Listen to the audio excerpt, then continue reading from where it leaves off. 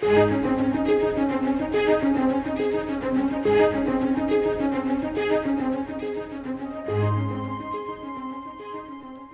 followers of Jesus Christ should lead their communities as good citizens. This is our moment to represent God in our nation. Today, we join Scott Pauley in studying what the Bible says about the Christian and his country.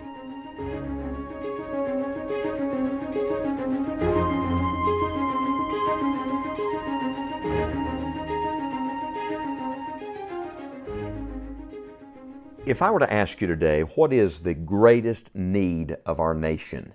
Immediately I would get a number of answers. People would say, well, we have great economic needs, or we have political needs, or there are moral things that need to be addressed. But I would say to you, the greatest need of every nation is always spiritual. Because if you get that right, everything else grows and flows out of that. And if that is true, then what is the first thing that we as God's people should be doing?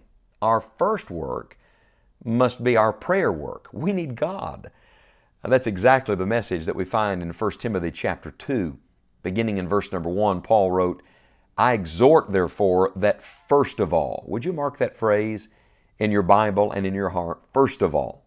Someone may say, first things first. Well, this is the first work. First of all, supplications, prayers, intercessions, and giving of thanks be made for all men, for kings and for all that are in authority, that we may lead a quiet and peaceable life in all godliness and honesty. For this is good and acceptable in the sight of God our Savior, who will have all men to be saved and to come unto the knowledge of the truth. It was John Bunyan that said that we can do more than pray after we've prayed, but we can do nothing until we've prayed. That's exactly right. The famous evangelist D.L. Moody once said that every great movement of God can be traced to a kneeling figure. If we want to see a great move of God in our land, then we as believers must move nearer to God ourselves. The only way we can move forward, my friends, is on our knees, and that means that the first and greatest work, this is divine priorities, the first and greatest work is the work that is done not in public but in private. It is the work that is not first toward men, it is first toward God.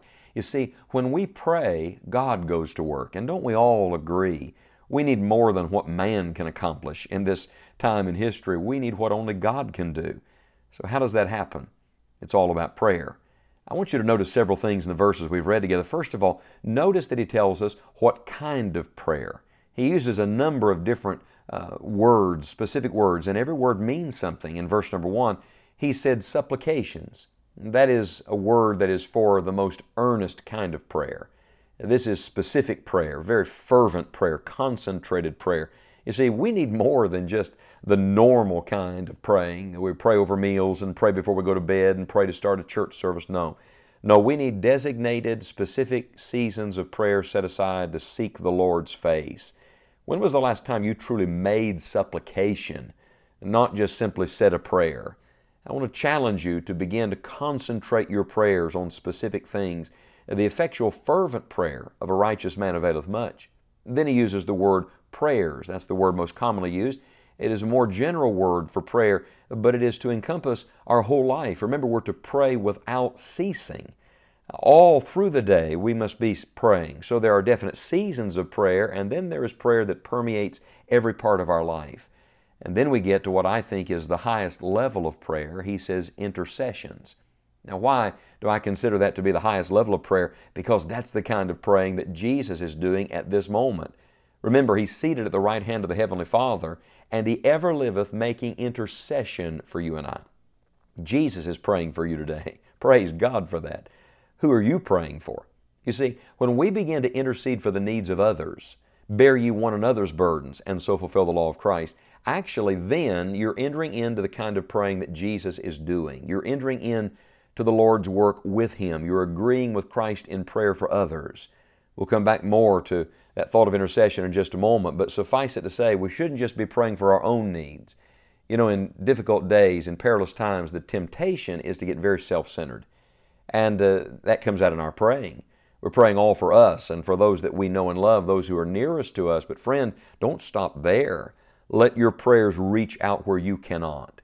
You see, God's not bound by geography, and your prayers can go where you cannot, so make intercession. And then he says, and giving of thanks.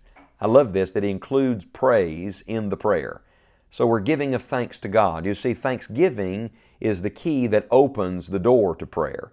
We enter into His gates with thanksgiving and into His courts with praise. We're told in another place that we're to make supplication with thanksgiving.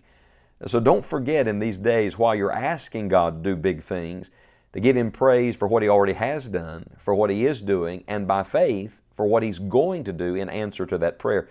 Thanksgiving will increase your faith, my friend. And so He tells us in verse 1 what kind of praying should be done.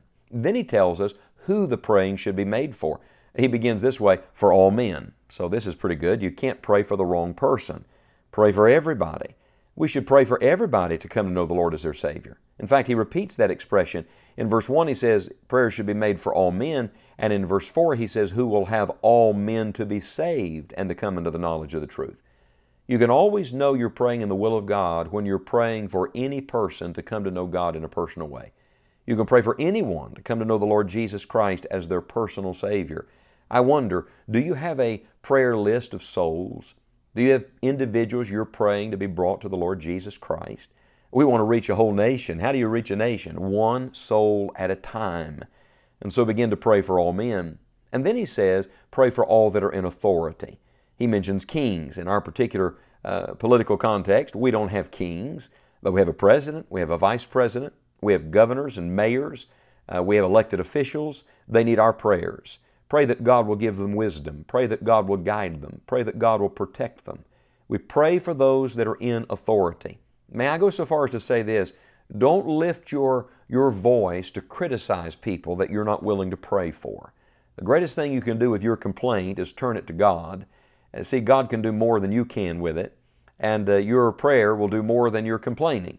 And so pray for all men and pray for all that are in authority. Then he tells us not only what kind of praying and who to pray for, but he tells us why.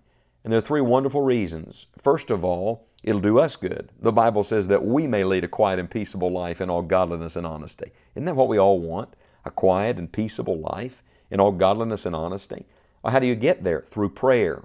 So through prayer, God is going to work in our lives. Secondly, we're praying not only for our own needs, but we're praying for the needs of others. Remember, He wants all men to be saved and to come to the knowledge of the truth. Verse 6 says He gave Himself a ransom for all to be testified in due time. So it's good for us, it's good for others. But ultimately, the great reason that we pray must always be for the glory of God.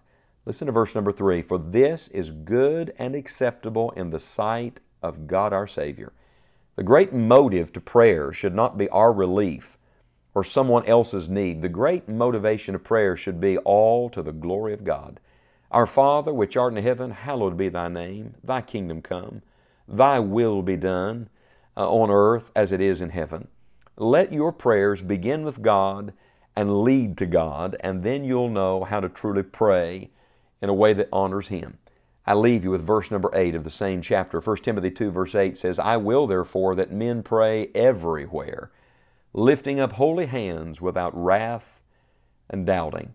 You can't pray in the wrong place, but you can pray in the wrong way. So by the grace of God, let's get our hearts and our hands clean. Let's get all sin out of our life. Let's get what they used to call on praying ground, so that then everywhere, for everyone, at every time, we can truly pray and make intercession.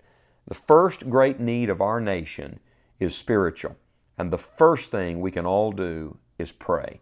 Will you join us today in doing the most important work, the one great need of our nation, and that is for a praying people.